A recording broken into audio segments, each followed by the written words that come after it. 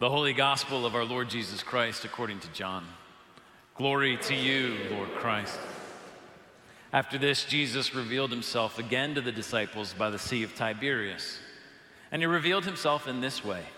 Simon Peter, Thomas called the twin, Nathanael of Cana in Galilee, the sons of Zebedee, and two others of his disciples were together.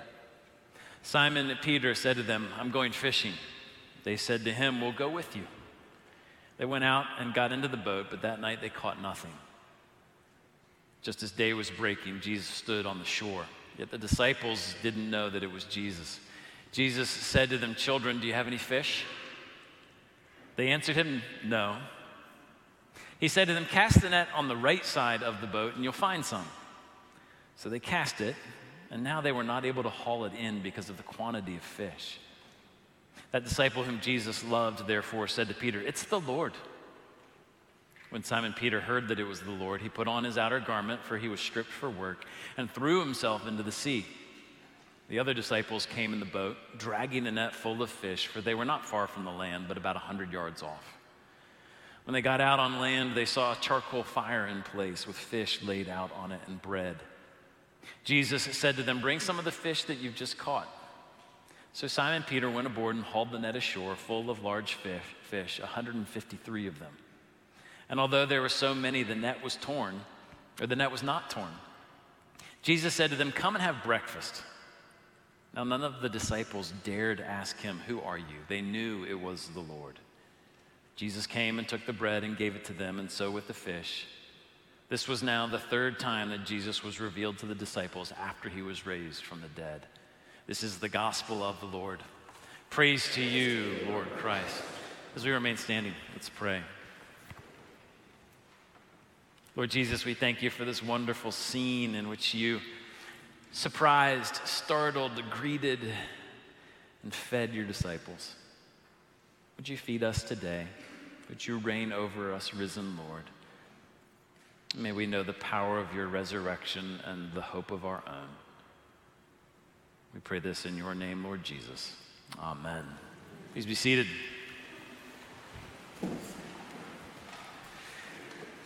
If you're a sports fan, you know that sometimes it all comes down to the last shot. An entire season of basketball can come down to 3.4 seconds on the clock.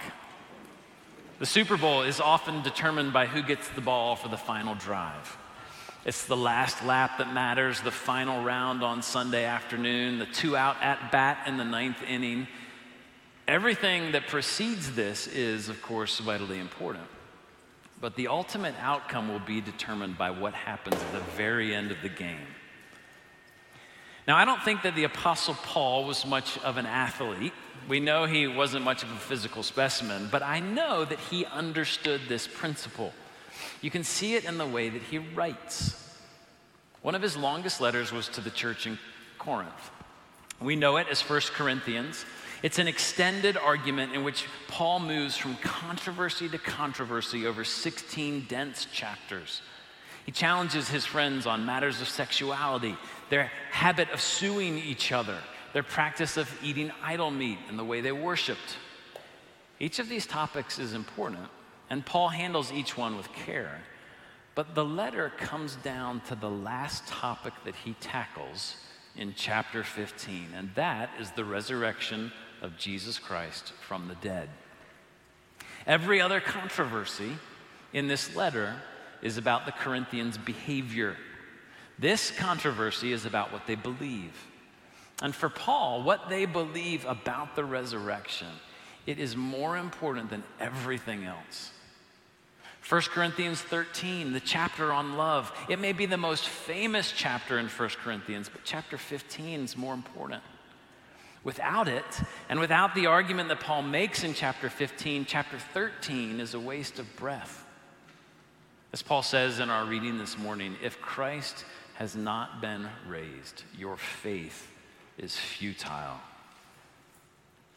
Over the next 4 weeks, we're going to look at 1 Corinthians 15 together in order to see why it is that Paul saves the resurrection for last. And as we do, we're going to learn that the resurrection of Jesus isn't just at the heart of our faith, It's central to how we view the world around us and how we think about ourselves. So I hope you'll turn there with me. You can find it on page 961 of the Red Bibles. You're going to want to be able to follow along as we begin with verse 1. Paul writes, "Now I would remind you, brothers, of the gospel I preached to you, which you received, in which you stand, and by which you are being saved, if you hold fast to the word I preached to you, unless you believed in vain." Paul has covered all kinds of topics up to this point, but now he seems to say, all right, let's get down to business. He wants to remind his friends of the essentials of the gospel, the good news that he first preached to them. Notice in these verses how the gospel shapes the past, present, and future of their lives. They received it in the past, they stand in it now, and they are being saved for the future. The whole scope of their lives is shaped by the gospel, unless, of course, they believed it in vain. And by this, Paul means believing an incomplete or watered down version that has nothing to do with the salvation actually offered by Jesus. Ask most people to boil Christianity down to its essence, and what you are most likely to get is love your neighbor as yourself. But that is not the heart of the gospel as Paul sees it. Important, yes, but only because of what Jesus did at the very end of his life. Paul explains this in verses 3 through 8. "For I delivered to you as of first importance what I also received, that Christ died for our sins in accordance with the Scriptures, that he was buried, that he was raised on the third day in accordance with the Scriptures, and that he appeared to Cephas, then to the 12. Most scholars believe that Paul's quoting an early summary of the faith here, something like an early creed. In it, 4 verbs summarize the work of Jesus Christ. He died, he was buried, he rose, and he appeared. One of the most important things for us to know about Jesus is that he died. And his death had a purpose. It was a sacrifice for our sins. Jesus went willingly to the cross so that we might be forgiven.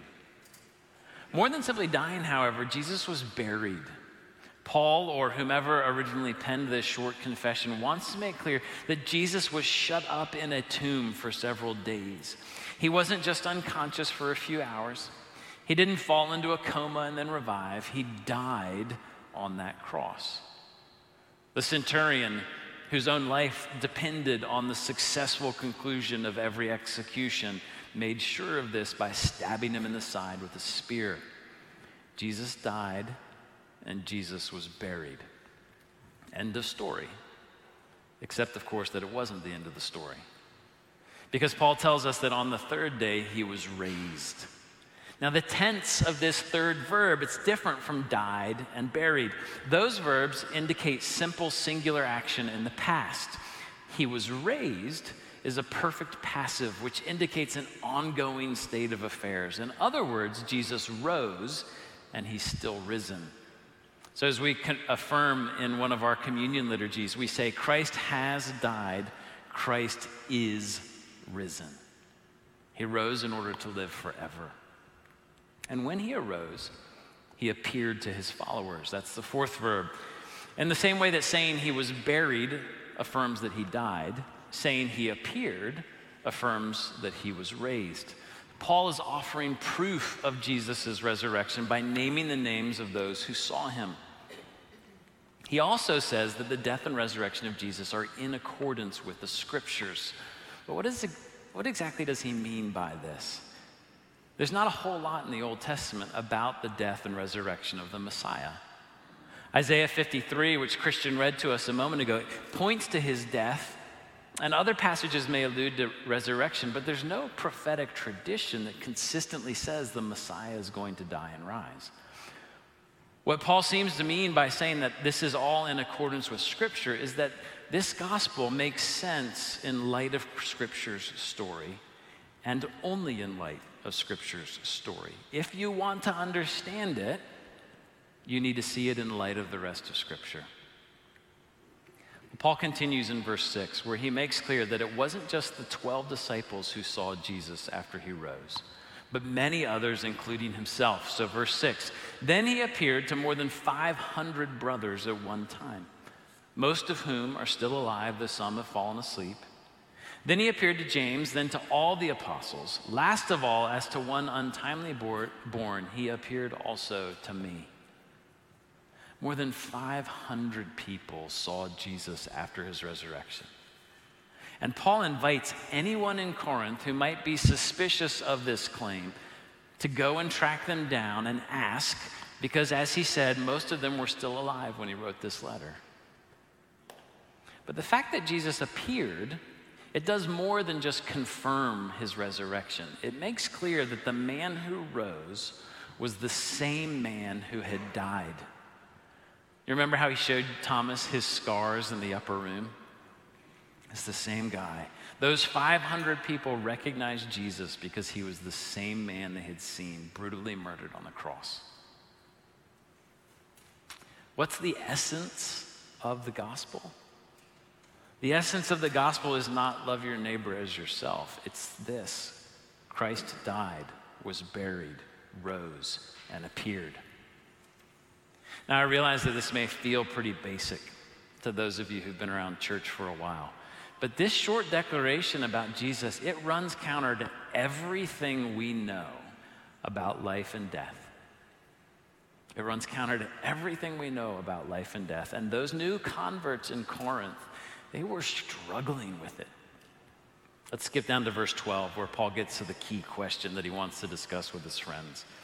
He writes, now if Christ is proclaimed as raised from the dead, how can some of you say that there's no resurrection of the dead? So apparently some of the folks in Corinth didn't believe that resurrection was possible. We don't know exactly what this meant when it came to their understanding of Jesus. It's possible that they believed that Jesus had risen, but that no one else would ever rise. Or it's possible that they believed he had only risen in a spiritual or non-physical sense. And I think it's that latter idea that's more likely. And that's because of how Paul chooses to describe Jesus' resurrection. So the phrase resurrection of the dead in verse 12, it can be more literally translated as rising of the corpses. So much more graphic, isn't it? Paul uses the term nekron to describe the body, and it's an explicit reference to a lifeless physical body.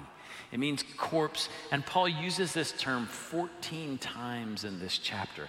He seems just to be hammering home the fact that Jesus' dead body, his corpse, was filled with new life, and that he walked right out of the grave. Paul wants to make it absolutely clear to the Corinthians that the risen Jesus has a body, and that his body was once a lifeless corpse. Read both of Paul's letters to the Corinthians, and you'll see that many of the Christians in Corinth had a fundamentally negative view of the human body. In keeping with much of the religious thinking of their time, they saw bodies as inferior to the spirit or the soul of a person. They believed in an afterlife, but not in the resurrection of the dead. But to all of this, Paul says no, as he continues with his argument in verse 13. He says, if there's no resurrection of the dead, then not even Christ has been raised. And if Christ has not been raised, then our preaching is in vain and your faith is in vain. We're even found to be misrepresenting God because we testified about God that he raised Christ, whom he didn't raise, if it's true that the dead are not raised. For if the dead are not raised, not even Christ has been raised. And if Christ has not been raised, your faith is futile and you are still in your sins. Then those also who have fallen asleep in Christ perished. If in Christ we have hope in this life only, we are of all people most to be pitied. Paul's saying, look, if Jesus didn't rise from the dead, then the gospel has no substance. Faith is pointless. My entire ministry is a waste of time. All 500 witnesses are liars. Sin still has power to destroy, and your loved ones who have died, they're gone forever. If there's no resurrection, there is no hope whatsoever. During the season of Lent, before Easter, we were studying the book of Ecclesiastes. And you'll remember that the most important term in Ecclesiastes was the word vanity. The preacher whose teaching fills Ecclesiastes said time and time again that life under the sun is vanity. It's pointless, meaningless, and ephemeral. Only when we look to the God who made the sun and gave us life, the preacher argues, do we have a chance of finding meaning and purpose. Paul seems to be channeling his inner preacher here in chapter 15. So notice the repetition of the language of vanity in this reading. Verse 2, verse 10, verse 14. And then the futility of resurrectionless faith in verse 17. Paul is saying that without the resurrection of Jesus from the dead, everything is vanity. And so he concludes with this crushing line in verse 19, if in Christ we have hope in this life only, we are of all people most to be pitied. I remember a conversation I had in college with a friend who wasn't a Christian. One evening we were talking about faith, and he asked, he said, but John, what if it's not true? What if it's all a lie? I was a little taken aback and I wasn't quite sure what to say, but eventually I said something along the lines of, well, even if it's not true, then I will have lived a good moral life and made other people's lives better as a result, and that would make it all worthwhile. Now, it seemed like a pretty good answer at the time, with a ring of sort of self-sacrificial nobility to it. Too bad I was totally wrong. Either Jesus rose from the dead or he didn't. And if Jesus didn't rise from the dead, then I am a fool. I am a fool. I have completely wasted my life. What we are doing right now is a waste of your time. Everything that we stand for or say we stand for is a lie. Our good deeds, they're meaningless. And man, we should be pitied because this is pretty pitiful. There's nothing noble about Christianity if Jesus didn't rise from the dead. That's what Paul is saying. Now, Paul's argument continues throughout the rest of the chapter, but we're going to stop here this morning and take a step back to reflect just a little bit on what Paul's initial argument means for us. And there are two things in particular that I want to reflect on briefly. The first is this: Jesus still has a body. Jesus still has a body. Jesus walked out of the tomb with his body intact, and when he ascended to heaven 40 days later, he ascended bodily. He now reigns over heaven and earth, not as a formless spirit, but as a man. And one day he'll return to this earth in judgment as a man. Jesus is God, and he is still also very much a human being. I think we're probably more like the Corinthians than we like to admit. We believe in some kind of afterlife, some kind of spiritual existence, but the resurrection of dead bodies is really hard for us to get our heads around. And to be honest, we don't even like our bodies all that much, do we? We have a hard time imagining being stuck with them forever. But when Jesus rose from the dead, we got a glimpse of our future. Why does this matter? Well, it matters first because it's a reminder of what an amazing thing it is to be human. Being human and having a body is so incredible that God himself chose to become one of us forever. We are astonishing creatures, and we should treat our bodies, even these weak, broken, pre-resurrection bodies that we have now, we should treat them with the awe and respect that Jesus himself showed by taking one on himself. The second reason this matters is it's an affirmation of God's love. In order to save us from our sin and to redeem us for all eternity, Jesus became one of us. Consider this: he loves you so much that he chose to take on a body like yours forever. If you have ever wondered what you're worth, that's your answer. If you've ever wondered if you really mean something to someone, this is God's response. The risen body of Jesus is the affirmation of God's extraordinary love. Now, here's the second thing I want to reflect on from this reading. If the heart of the gospel is that Jesus rose from the dead, then what is most important in Christianity is not what we do for Jesus, but what he has already done for us. So Christianity is built entirely on the belief that 2,000 years ago, a man named Jesus walked out of the tomb after being dead for 3 days. By doing so, he destroyed the power of sin and death and proved that he was God, which meant that everything he did and taught during his life were the actions and words of God himself. It all comes down to the resurrection. Because of this, the gospel is something that we believe, not something that we do. Of course, there are consequences when we choose to believe it. We learn to live differently. Our lives are transformed. But what is of first importance is what God has done, not what we have done. Paul doesn't end his letter with the golden rule. Chapter 13 doesn't come last. He ends with an invitation to hope in the resurrection.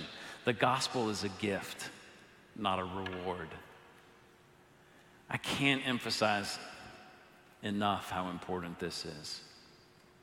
You don't have to prove yourself to God. You don't have to earn his affection or justify your existence. You don't have to build up a resume of good deeds. What you have to do is believe that Jesus conquered death and that he did so for a reason, to save you, to redeem you. Everything else follows from there. If you've never stopped to wrestle with this claim, I want to beg you to do so now. Life comes down to this one question: did Jesus rise from the dead? And we're here because the answer is yes. Let me pray for us.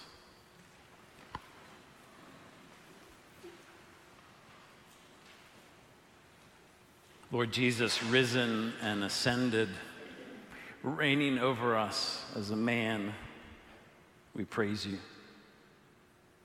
We praise you that you rose, that death doesn't get the final word, that we have a true hope, that we are truly redeemed, that we are magnificently and gloriously loved. Help us to believe. We pray this in your name, Lord Jesus. Amen.